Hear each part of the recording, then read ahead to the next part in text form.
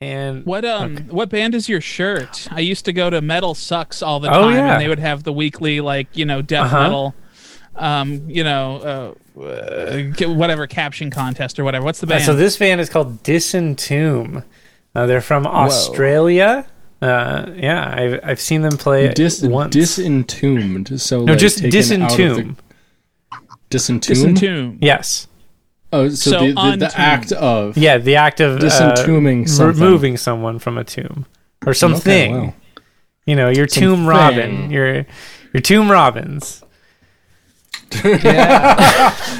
Snatching those bodies, him, baby, from down under. Said Hucker Proxy. He was great. Mm-hmm. Tomb Robins. You picked up what I was putting down. Oh, yes, I did. Mm-hmm. I certainly did. You certainly did. What are we all drinking tonight? So this beer that I have is it's a Cascade Fog Hazy India Pale Ale. I think I've actually been accused of... Oh, no, it's not fog. Anyway. You've been accused of being hazy? How dare you have all those extra hops? Yeah. You're too bitter for me, my friend. I know. I know. Wow. Okay, we're here. We're all here. And we're here to talk about one of my favorite albums of all time. Well, we're here to talk about Chinese democracy. No, we're here because it's the Chinese New Year. Friday, February 12th. Yeah, 2021. Yeah, it is certainly that date. The U.S. still exists. It certainly does. As of the recording of this podcast, which we are saying is Friday, February. God damn it. Wow. Okay. Yeah. All right. I mean, no matter what, by the Chinese New Year, America will remain a bit fractured. How many Americas are there? That's true. How many Americas have there always been? There's the Walmart America. Mm-hmm. There's the Chevy, beer cooler America. There's the NPR, This American Life America. Mm-hmm. Yeah. There's the Art School America, the Monster Truck America. Monster Truck America is my favorite. The Waffle House America. Subway Sandwich Artist America. There we go. Yeah. Essential. Sandwich artists, that's something that came up for me recently, actually. Somebody was talking to me about that. I was like, yeah, that's their job title, sandwich artists. And they thought I was joking. I was like, what's funny about that? That's just them. That's their life. They're living that life. Yeah. They went to sandwich art school and everything. They did. They graduated. They have a degree in sandwich art. Yeah. Welcome to the dollhouse. They had to watch all that stuff to get through sandwich. And their parents were school. What's going to happen if you go to art school? You're going to have to ask, do you want fries with that? And they're like, no, I don't. I ask if they want chips. Sun chips. Chips. Okay. The healthy option. Dad. Thank you very much. Snap, snap, snap, snap. Yeah. Chinese democracy. Wow. Okay, so can you remind me, when did this album actually finally for real come out? I think you might be getting a little bit ahead of yourself. I mean, we haven't even introduced the podcast. We haven't done anything here. You're just jumping straight right into I'm so excited about it. I just want to... Yeah. What, are you trying to get this over with? What's going on, Spencer? Do you have something to do tonight? No, I don't. Yeah. I'm just excited because it's been a long time since I experienced this piece of art, and now I get to talk about it with my friends. Cool. It's pretty cool. Now I feel like a dick. Thanks. That's the idea. Fuck you, Spencer. You want to do an intro or whatever? Okay. All right. So what's the intro? It's gonna be like the kind of the same thing. Okay. All except we're not gonna say since 2011. Okay. Here. I'll take kind of your parts. All right. You just announce yourself. Uh-huh. I'll announce myself. Okay. I can kind of lead this one through, I think. You got it, buddy. Go for it. Okay. Hey, I'm Spencer. And I'm Britt. And I'm special guest Matt Collins. On November 23rd, 2008, Guns N' Roses released Chinese Democracy, and we're going to talk about it. All 1 hour and 11 minutes of it. Good God. This is Getting Chinese, a democracy cast?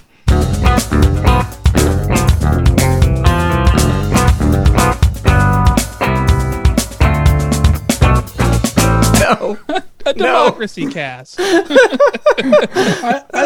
think that works. All right, that's a good intro. The fragile democratic system. We are going to break it down from all three levels. We're going to show you how this government. works. All right, so this is now a political cast talking about actual democratic. You have the guns and judiciary branch. You have the guns and executive branch.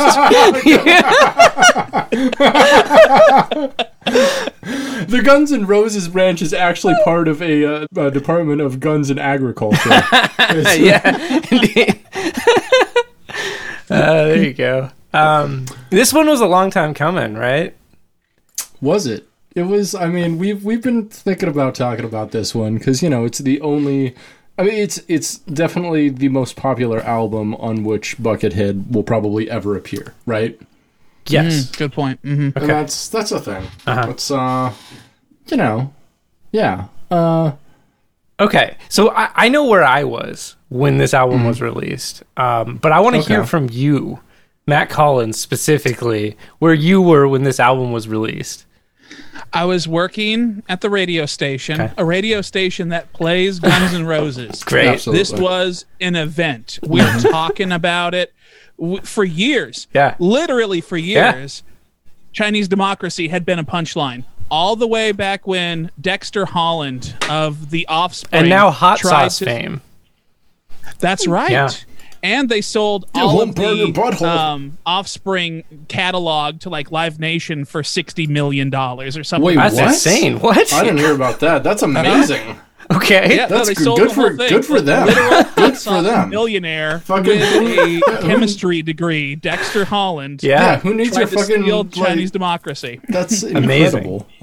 I love that. And I was on the radio talking about it because not only were we going to play Guns N' Roses, what a big deal. Yeah. But Dr. Pepper, if you guys remember this, offered a free Dr. Pepper to everyone in the United States if Chinese Democracy was ever released. I do. I don't remember that at all. That's amazing. Yeah, and they kind of made through on this. It was half-assed. I mean, it was super half-assed, and I've never forgiven them. Dr. Pepper owes me a fucking Dr. Pepper. Clearly, yeah. More than anything. I mean, their website crashed. I listened to Chinese Democracy in its entirety today, and they owe me a Dr. Pepper for that.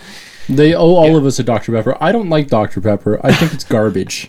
That's some Forrest Gump ass shit. Yeah, me too. I want the Guns N' Roses commemorative Dr. Pepper more than anything. I want a Chinese Democracy Dr. Pepper, and I would still want it. All Faygo is butthole flavored. That's why fucking juggalos drink it.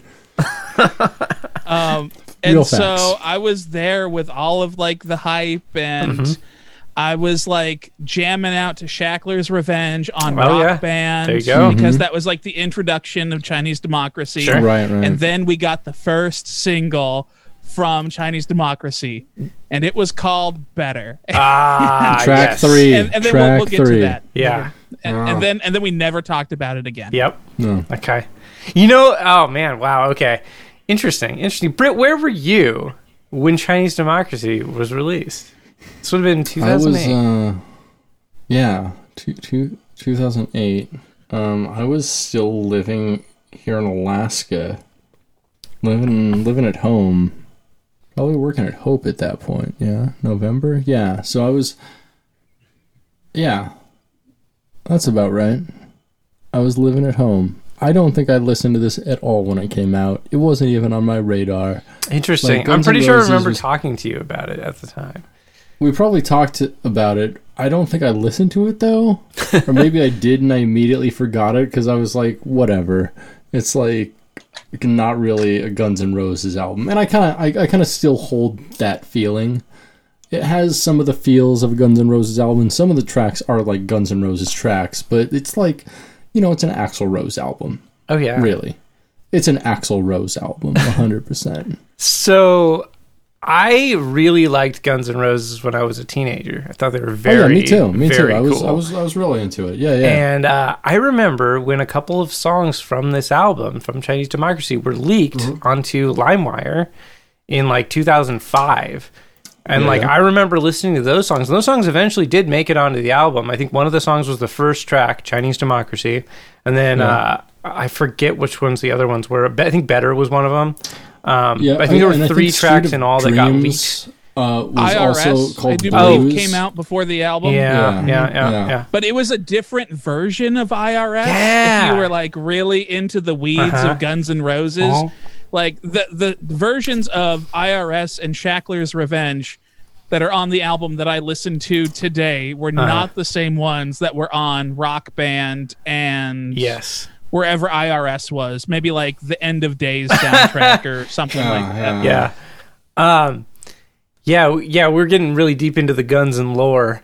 So before we actually dive deep into the album, we're gonna do something just slightly different from what we usually do. Okay. We usually fuck up and forget we have a bucket fact. Yeah. Do we have an Axl fact today? Axl facts. Axl Rose is a jack off. Axl facts. Wonderful. You love to hear it. I think. So today we have. I like that I guessed it. So to start out with this, Axl often and usually on tour travels with his personal psychic, Sharon Maynard, who is known in his entourage as Yoda. Oh my god. What a Guns N' Roses nickname. Like, it's just so lame that 48-year-old dudes are like, fuck yes, this dude is Yoda. Yo, Yoda, pass the jointer. Like, no problem, Bumblefoot. Yeah, there you go. Fucking Bumblefoot. Yeah. I don't know if we should even talk about Bumblefoot, even though he's on literally every track of this album. Yeah, let's not.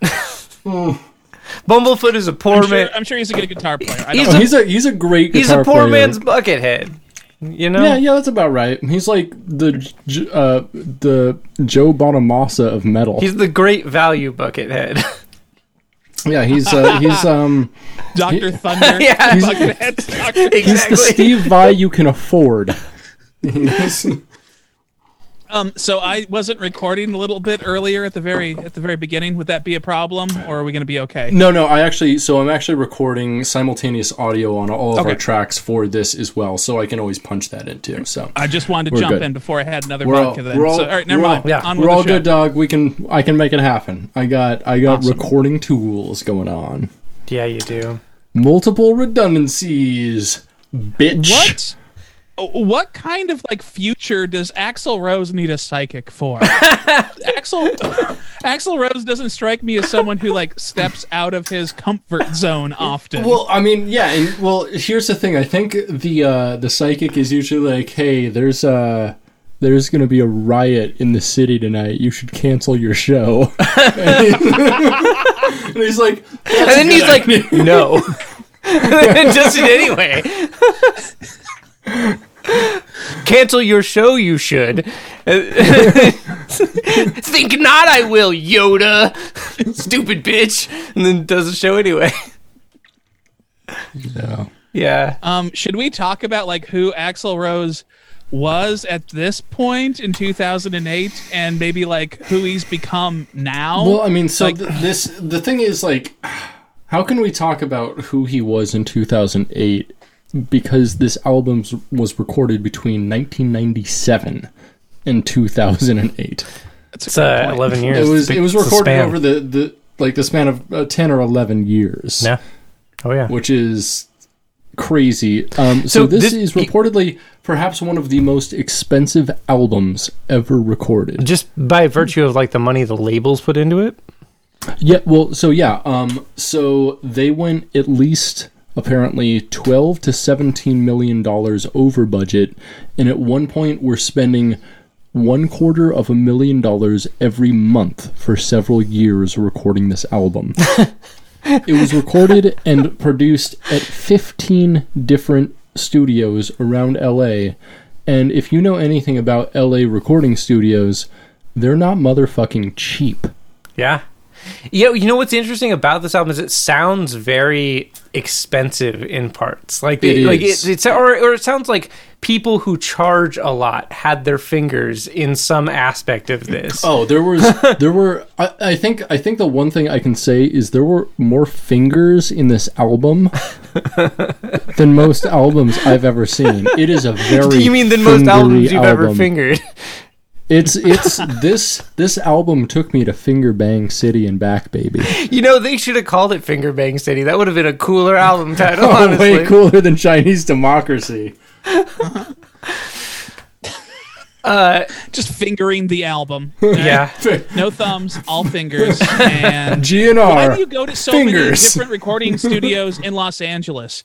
I mean, how many of them do they all sound so incredibly different? It was just passed around between so many people. Like, I get it if you record a song in Los Angeles or a couple parts in Los Angeles, and you fly to Chicago to do some shit with, the guy who recorded In Utero, right? Yeah. Right. And then you go to like Tibet, and you get some of that. Get those stuff throat going. singers in there. You were talking about Steve Albini, right? The guy who did In Utero. Steve Albini, thank you very much. Yes. Do you know Steve Albini was an inside job? That's true. I'm shocked. I am shocked. I think he would agree with you. Yeah, Probably. It was a meme Spencer sent me a long time ago. Someone just wrote it on the inside of a toilet seat. Yeah, like the inside of a toilet seat. Marker. Steve Albini was an inside job, and he just sent it to me, and I'm like, what? I want those kind of fans. Yeah, me too. Yeah, I yeah. was like, I like that energy. Like, what? Like the person on this album cover who wrote Guns N' Roses in Sharpie on a wall behind a bicycle. Right? Yes. I don't know what you're trying to say with this. So but apparently that it was doesn't seem like a compliment. And the thing is, that was not the original art that he wanted at all. The original art is seen on the alternative cover that you can see on Wikipedia. And it's like a piece of art, and it's called the art cover. It was only released in like a few thousand copies, but that's the one that Axl Rose wanted because he thought it was like more artistic.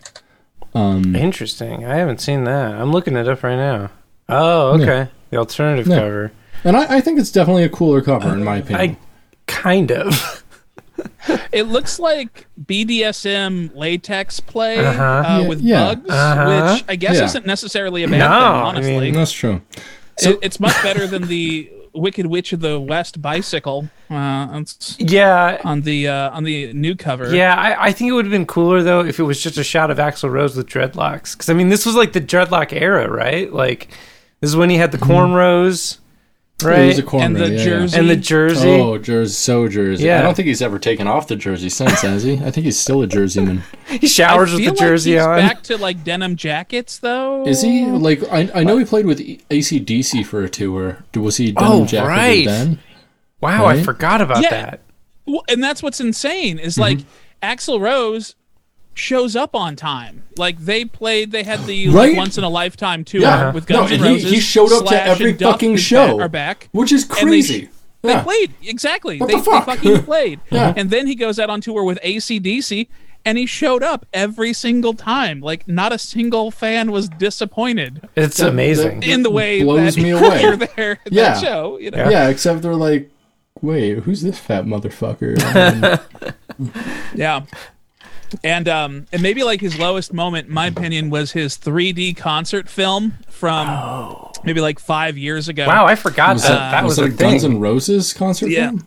Yeah, because Axl Rose / Guns N' Roses or whatever had had like a stay or whatever in Las Vegas. I forget what they call that he was just performing in one hotel every single night. And they wound up residency, I believe. doing a 3D concert film. And when you guys get a chance, watch the trailer for that 3D concert film. Sounds amazing. It's the most middle-aged, sweaty, like just got done with the buffet and then kind of hobbled out on stage and still trying to do the snake dancing, shining I on love knees. it. He's just just running out of breath. He's such a mess for like what he's trying to do. And it's like, I don't know. There's some artists like Meatloaf where you're always like, he just brings a crazy energy no matter what. But then like some who just like have this insane energy and it immediately declines and you're like, oh, that's not so good. Mm-hmm. Yeah. And I think so much of Axl Rose's motivation is anger, Mm-hmm. right? Mm-hmm. Like that's what made there's only one Guns N' Roses album in my opinion, and that's Appetite for Destruction. Completely agree. Absolutely. It's just Well, so amazing. So you know what I think this album is really at its heart? It's Shackler's Revenge, and Shackler is Axl.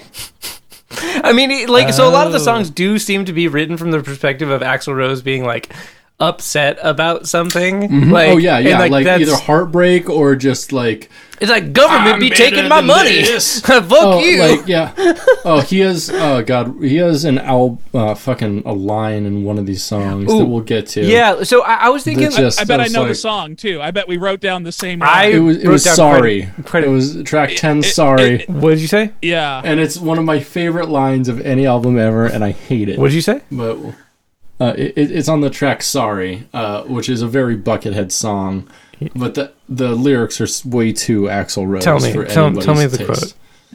quote. Oh, I'm going to guess it. Let me just shoot one out real quick. Yeah, hit me. Me you too. don't know who in the hell, who to or not to believe. Is that it? It's actually not. That's amazing. Okay, one more. Okay. To hell with the pressure, I'm not caving in. Something around that area? Actually, no. Amazing. You ready for That's this okay. one? No, that was beautiful. We were still on the same page with the song in general. Sorry. I was listening to that tune and I was like, is this anti-vaxxer music? It's really weird. The fucking lyrics are stupid as fuck, for sure. And like, I remember the ones you mentioned, but they're not what I wrote down, because the one I wrote down was just so dumb. I was like, yeah. I want to know. Tell me. I'm ready. My body is ready. Okay. I'm ready to hear this. You close your eyes, all well and good. I'll kick your ass like I said I would. That's pretty good. That's so much better than the crap I wrote down.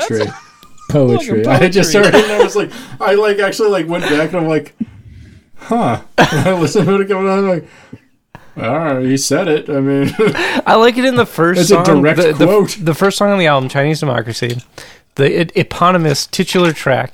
He says masturbation in like the first 30 seconds of the song. It's like the first song on the album. I'm like, oh, he's already talking about jerking off. Like, okay, here we go. And then I feel like that sets a bar that then the album just like does not get to again. Like in regards to like talking about jerking off. Firstly, there's very little jerking off talk in the rest of the album. And secondly, like the first like 3 songs have like some kind of energy, and then the album completely loses any energy for like 5 songs in a row, and then kind of the longest song, then kind of picks it back up. But like I did like that initial like, oh, here we go, Guns N' Roses, jerking off, masturbation. Yeah, and like Chinese Democracy, I don't think it's a bad song. I think it's sleazy-ish. I think like Axl is at his best when he's angry and he doesn't give a fuck what you think, basically. Yeah. Which I know that's childish and stupid, but that's Guns N' Roses. That's Appetite for Destruction all the way through. Yeah. Where there's some pretty cringy, dumb lines in that album, but they work because he sells it throughout the entire album. Like at least there's a concept, you know? And like, LA sucks, suck this dick. And this is like super, like very self-indulgent, and like Axl Rose is obviously very impressed with himself. And like everything he does in this song, like at least has him harmonizing at least once with himself. And most of the time it's not even a harmony. It's just him doing like multiple octaves of the same thing just to prove that he can sing real pie. And I'm like, ugh. And he gets to shrieking parts throughout this entire album. He does. And he's like, and he's a competent vocalist. It's just like, I don't know. There's one song in particular, song 8, that has like, it starts out with this like horrible harmonized vocal intro. Scrap. Oh yeah, and it's like the dumb vocal harmonies that are super just auto-tuned enough to be terrible. Yeah, and then it kind of gets chuggy, and that's whatever. But also, like, I wrote some interesting notes here. Song 4, my first note is "Oh no." so song 4 is Street of Dreams. Let's try to go in order here, so we're not just jumping so around. I have an opening like comment about the first song. After like the long intro. Right. And as soon as those guitars hit, that sound like they were plugged directly into the board. It doesn't have any warmth, as people who don't know what recording studios are, what they do. The guitars sound really unusual. Like, it's a very weird sound. Here's the thing. Here's a fact. Chinese democracy fact. The main riff was written by Josh Freese. Okay, the drummer. Okay. Yeah, the drummer of A Perfect Circle, Nine Inch Nails, and at points Guns N' Roses. But it's just the riff for Money for Nothing. Yeah, it is. Basically. It is. Kinda, yeah. It is that riff. Yeah, but it was written by him, and he was like, "Oh, I just wanted it to be like a real sleazy riff." But Axl loved it a lot, so he used it as the opening riff to his album. But Josh Freese actually doesn't play on that riff. Instead, this track has 5 guitarists. And most of these tracks on this album have 4 or 5 guitarists on them. And it's amazing because where do they go? There's a couple of parts, maybe in like a bridge or something, where there's like 4 guitar solos going on at once, and it's really obnoxious. But it must. No wonder it was so expensive. You get one riff from this guy, and then you paste in another one. And so dude. One thing that I did notice about it is, like, despite like its history and despite the obvious money that went into it, like, it does sound kind of expensive, but it doesn't sound as like super like hyper orchestrated, or like, I don't know. It doesn't sound like it could, based on everything that I know went into it. Does that make sense? It doesn't sound like the most expensive album that ever existed in 2008. It really fucking doesn't. No, it sounds like the most expensive album that was ever produced in 1998. Maybe. Yeah, maybe. I mean, Pet Sounds is the only thing I can like kind of think of, or something like Smile. But at the very least, the composer had an idea of what he wanted, which was just more. And I feel like Axl just wanted more without knowing what he wanted. When it came to the actual composure and arrangement, like the strings, pretty much everything, including a lot of the piano, there were 2 main composers on this album. Marco Beltramonti, best known for the film composer. He's done a ton of stuff. Ton of film work. Ton of film. He's been nominated for 2 Academy Awards for 3:10 to Yuma in The Hurt Locker. He also did The Quiet Place, Jonah Hex, Terminator 3, The Wolverine, Logan, Live Free or Die Hard. Cool. Resident Evil, Mimic, he made The some Faculty, really good soundtracks. Snowpiercer, iRobot. Yeah, he's done a ton of stuff. He's really good. And also the other guy, a guy named Paul Buckmaster, who has worked a bunch with David Bowie, Sean Phillips, Elton John, Rolling Stones, Carly Simon, Stevie Nicks, Lionel Richie, Celine Dion, Carrie Underwood, Kenny dude Rogers, is expensive. I know which song Swift, he Train, wrote, and Street Heart. of Dreams. He was definitely on Street of Dreams. Section. Yep, 100%. Yeah, he did a lot of those things, like tracks 4, 7, I think.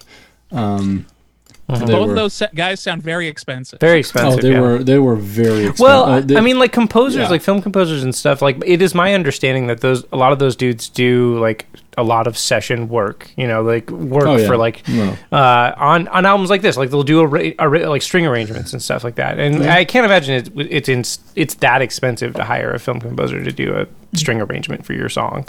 But I mean, they you know, if they're on scale and you just keep them there for months working on the same bullshit, like, you got to pay them a lot. That's a good point.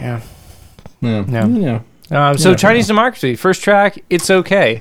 It sounds weird. It is okay. It almost. I put in my notes here. It almost sounds like a Guns N' Roses song. Almost, and it was. So apparently, it was Axl's emotional tribute to the death of John Lennon.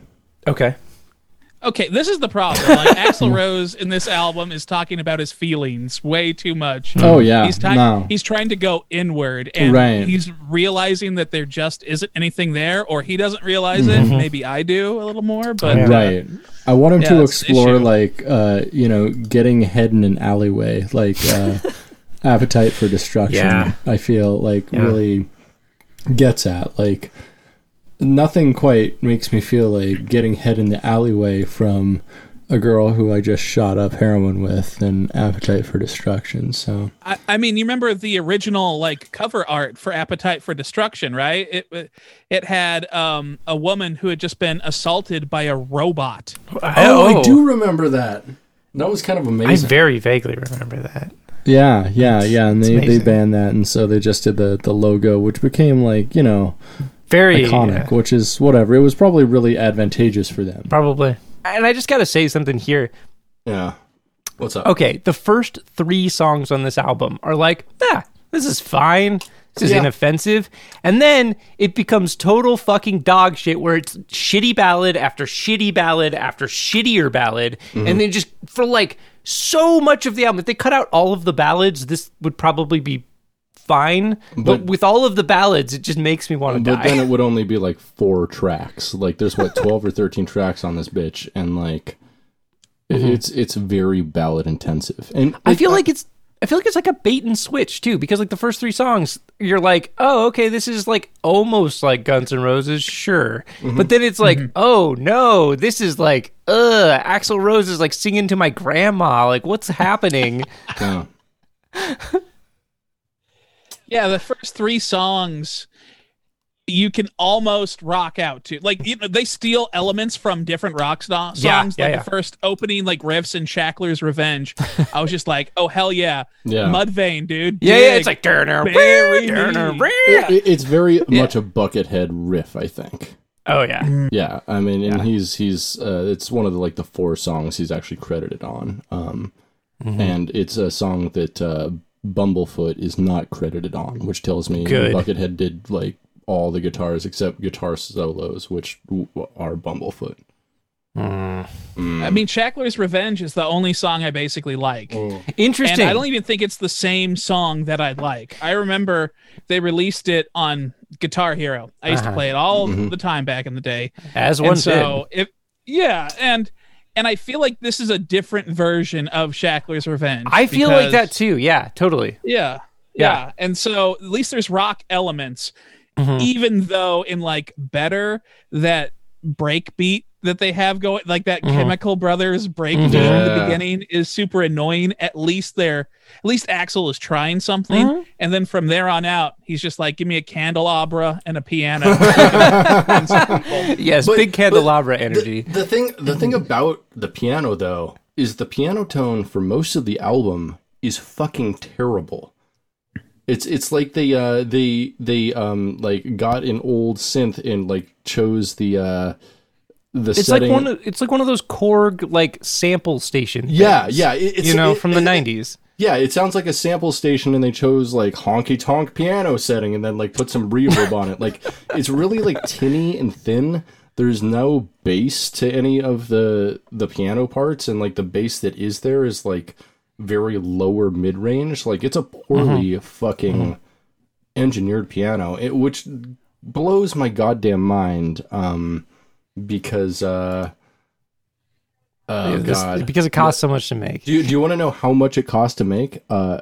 We're going to do an Axel fact. Are you ready? Here we go. Hit me with an Axel fact. Axel facts, Axel facts. Axl Rose is a jack off. Axel facts. So in 2005 alone, for the entire year when they were recording the album, the monthly payroll was approximately $11,000 per band member, of which there were 7 at the time. Wow. $6,000 per studio tech, and $14,000 for the chief engineer on the project. Okay. Now, wow. Insane. And that is that for the whole year? Or is that per month? that was per month. Per month? Per month. Wow, that's a good gig, dude. Like I would play in Guns N' Roses for $11,000 a month. Holy fuck! And that was just to like play music in the studio. Like they also like when they were touring, they were making more. At that, that's a hell of a gig. Yeah, it's a great gig. Yeah, yeah. Yeah. What was Axl Rose getting paid? Was he paying himself, do you think? Like Guns N' Roses Corporation? Is this his version of an Adam Sandler movie? he's where he just hires all his friends and just milks all the money from the studio. The Axl Rose Zaibatsu. Do we really actually think Axl Rose is friends with any of the studio musicians with which he plays? Maybe do we think Axl Rose has friends? That's a good question. He has here. employees who like he's friendly with, I think, but like I don't know, he doesn't strike me as the friend type of guy. And he also seems like a terrible project manager with like how long this project was in, incubation, you know what I mean? Like I don't know. By the way, going back to something we were talking about just a little bit earlier, Dave Navarro, he was actually contracted to play on this album and brought into the studio for like a tryout in 1999. And he didn't cut it. Apparently, Clearly. he didn't cut it, and he said he spent like an hour and a half at the studio, and it just didn't work out. Only an hour and a half? Wow, Yeah, he right? must have shown up drunk. Yeah, either that Or not like, drunk enough. Yeah, or he like came in and he listened to it and he's like, "This sucks," and left. I mean, We're assuming Jane's Addiction, like wham. Yeah, he's like, This wasn't "Whoa, flowing." I'm sorry, this guitar part's too good. I can't play this."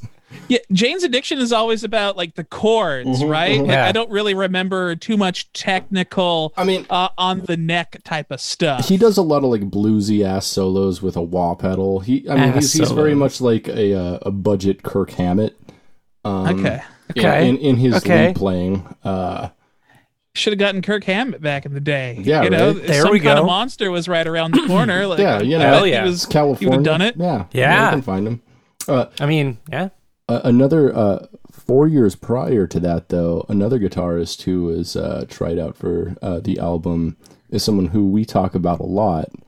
Mr. Zakk Wylde. Oh, hell yeah. Man, that's actually a pretty good fit, I think.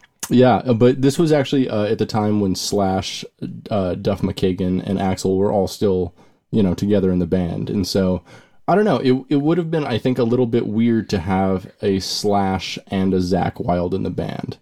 Because Zakk they're Wylde kind of is interchangeable in a lot of ways. Yeah, I feel like Zakk Wylde is definitely technically the better guitarist. And, like, better musician in general. Slash is good, though. He doesn't have a hat though. Zakk Wylde has that vest What? that you see all the dudes with at the shows. Yeah. Where they're yeah. like, Slash's got a hat. The vest that says from like 90 yards away, "I definitely have BO."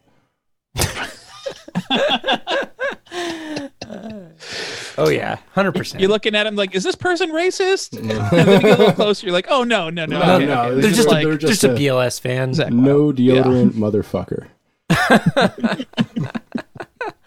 I like Slash. I mean, Yeah. he hasn't really had any hits or anything, but I really appreciate that he's the perfect guitar player for that certain kind of person, right? Yeah. Like he's always going to have a career.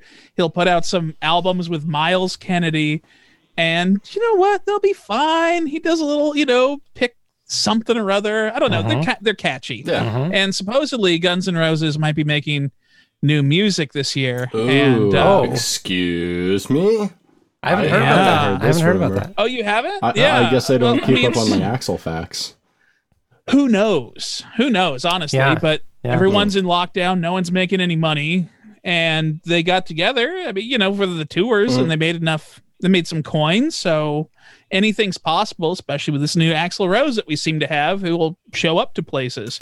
They may record it separately the entire time, but we might get something. Yeah, and I think someone to argue with Axl is probably a really key ingredient to this, because no one's telling Axl no in this, and it is just nothing but high range. I have never heard a more shrill album that didn't come out of a SoundCloud. Right. Well, it is all shrill, but whenever he can, he takes the chance to just show off his vocal range. He does so many 3-part harmonies in here where it's all the same note. It's all just the tonic.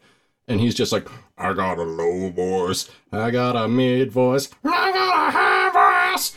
And it's just whatever. We get it, Axl Rose. You have an incredible range. How about instead of focusing on showing us that, you just make a good vocal harmony, please? Oh yeah. Yeah, Street of Dreams has that all over. Yeah. Oh gosh. I thought that song was so funny. I mean, it's my favorite of the album that I am never going to listen to again, but I sure had a great time when I was listening to it the first time, because he's just topping himself. He's I could go higher, and eventually it's just a dog whistle, eventually there in kind of the bridge area. Yeah, I actually wrote that in my notes, this is probably the best vocal song on the album, and there's ridiculous. It's actually the least ridiculous layering. It's the most raw vocal tracks on here, I think. But he just flexes his range. He just goes up and down and up and down. He's oh, that was terrible. Oh my god, my range is dead. I enjoyed it. Thank you. And he doesn't actually say any one word. Everything just bleeds into the next one. Yes. The lyrics of the song is one run-on sentence. Yeah, he slurs the lyrics. It's great. Yeah. And one of the verses alone, he literally covers 4 octaves of vocal range, which is pretty nutty for anyone to do. I mean, Mariah Carey does that shit just because she's I'm gonna sing down here with a voice, and but for an older guy, a guy in his 40s or whatever, that's impressive, Truly. And the songs aren't even catchy. At least Mariah Carey can bring a good pop ballad. There's nothing poppy in this. It's Elton John slow jams. It's not a crocodile rock kind of energy. It's all Candle in the Wind the entire time. Can you imagine if he took a hard turn to a fucking Elton John type happy music, Saturday Night's All Right for Fighting type shit? I think his audience would probably like it a lot. 100%. Fucking Guns N' Roses fans would be so on board. Honky tonk fucking rock and roll songs about fucking street fighting and doing heroin in alleys and shit. Finger banging chicks. Who Finger doesn't Bang love City. stuff like that? That's Rocket Queen right there. That's Appetite for Destruction. Baby. Hell yeah. Hell yeah, baby. You brought up Better earlier, and I got to talk about this song because this is my favorite song on the album. This is unquestionably, I think, the best song on this album. It is the only song that I have gone back to listen to outside of listening to this to talk to y'all about it. Just because I was thinking about that song and how weird it is, I just needed to listen to it again. And I listened to it one day 4 or 5 times because I was why does this song get stuck in my head? It's so weird. And it's just I figured it out. Okay, this is what I like about it. I like the verse section in that song a lot because it has that kind of cadence where it's It's got like a, it's got some movement to it, and Kansas, like Renegade, Sure, exactly, or like a Survivor type song, it's like Eye of the Tiger, it's got that kind of a vibe. It's got kind of like a marchy kind of like rhythm to it, an anthem type. An anthem, and it's one of the only songs on the album with any energy, and like that's the other thing about it. Like everything else just is like old man, Viagra boners in bed. Like it's very, it's no energy. This is a Blue Chew of an album for certain. Which brings us to our first sponsor.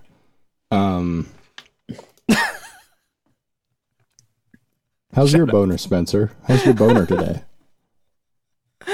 I'd like to know how your boner is and if it needs any help. We're going to talk about Blue Chew. Is that today's sponsor? No, we're talking about BlueChew.com. Oh, yeah, of course. That's what it says in the copy. Dude, I've been hearing ads for that on like every podcast I listen to lately. Yeah, because that's the only place that will support shitbags. Which is probably who you listen to. So anyway, how's your boner, Spencer? Tell me about your boner, please. No thanks. Did I send you the copy? I don't. What do you? How's your boner, Spencer? I sent you the copy, right? How's your boner, Spencer? I don't know what's happening here. All right. We're done with I really appreciate, Spencer, you just not doing it. Like, if he had asked me how, like, I'd just be like, it's terrible. I don't know. What do you have for me? How do you think? How's your boner, Matt? It could be better.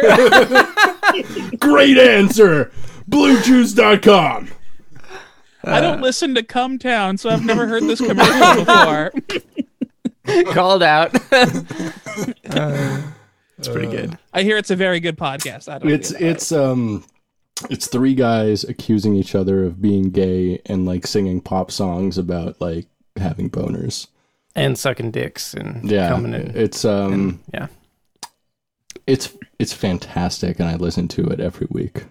I have never listened to it, but I have a friend who's very into it, and he sends me clips from it a lot. I bet you do. There's some fun moments. I mean, the guy who like hosts it, Nick Mullen, is actually a pretty great impressionist, especially like on the fly.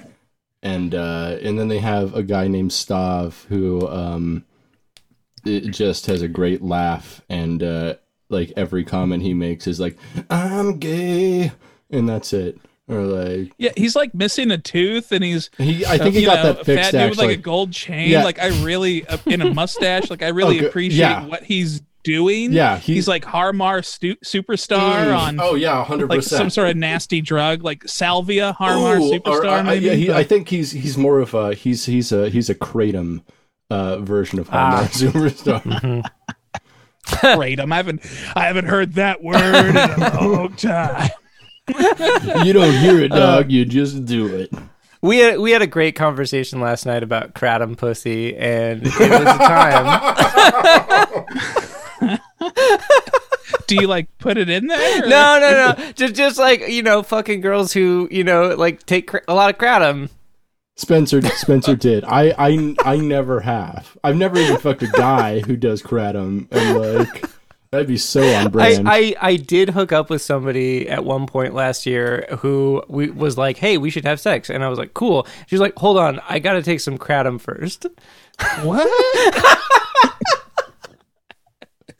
Spencer, you know what? I mean, as much as I would love to hear about this sexual exploit, I do have just a question for you. Hit me. Do you put your hair in a ponytail when you go? No.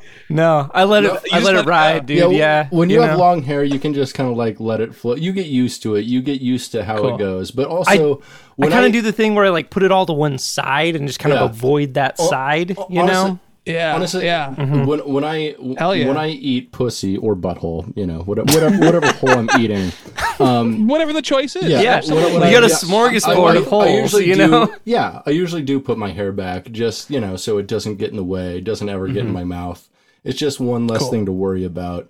And then sometimes they grab the back of your head and it comes out, and you're like, whatever, we can work with that.